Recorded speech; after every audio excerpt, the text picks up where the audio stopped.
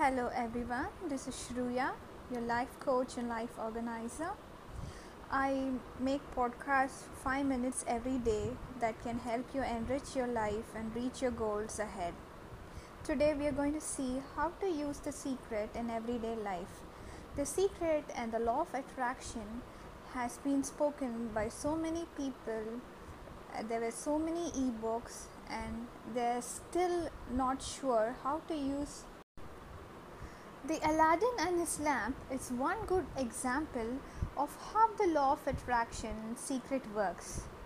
Every time the genie comes out of the lamp, he says, "Your wish is my command." So is the universe, waiting for your thoughts, your intentions, and your affirmations to make it come true. All you need to do is to practice it in a right way. You get to choose what you want, but you must be very clear about what you want in life. If you're not clear, then the law of attraction cannot bring you what you want. The first step to practice the secret is to ask. Make a command to the universe. Let the universe know what exactly you want. Just sit down and write it out on a piece of paper. Write it in the present tense. For example, I'm so happy and grateful now that I have become a successful author. The universe is like your shopping catalog. Consider flipping through it and choosing exactly the experience and the products that you would like to have in your life right now. It's really that simple. You do not have to ask over and over again. You only have to do it once and do it right. Never ever doubt how it will come true or is it going to happen. Step 2 is to believe. Believe that it's already yours. You must have unwavering faith. You must believe that you have received. You must know that what you want is yours the moment you ask for it. You must have a complete and utter faith. If you had placed an order from a catalog, you would relax, knowing you're going to receive what you have ordered and get on with your life. How do you get yourself to a point of believing? It's just to be like a child and make believe. Act as if you have it already. The genie in the universe is responding to your predominant thoughts all the time, not just in the moment you ask. That's why after you've asked, you must continue to believe and know. Have faith.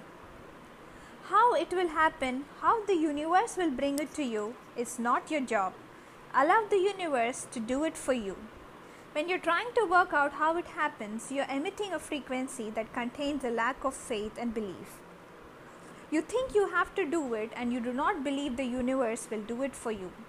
This how is not your part in the creative universe. The last and final step is to receive. Begin to feel wonderful and happy about it. Feel the way you will feel once it arrives. Feel it right now. Ask once, believe you have received, and all you have to do now is to feel good about it. When you're feeling good, you are in the exact frequency of receiving. You are in the frequency of all good things coming to you, and you will receive what exactly you have asked for.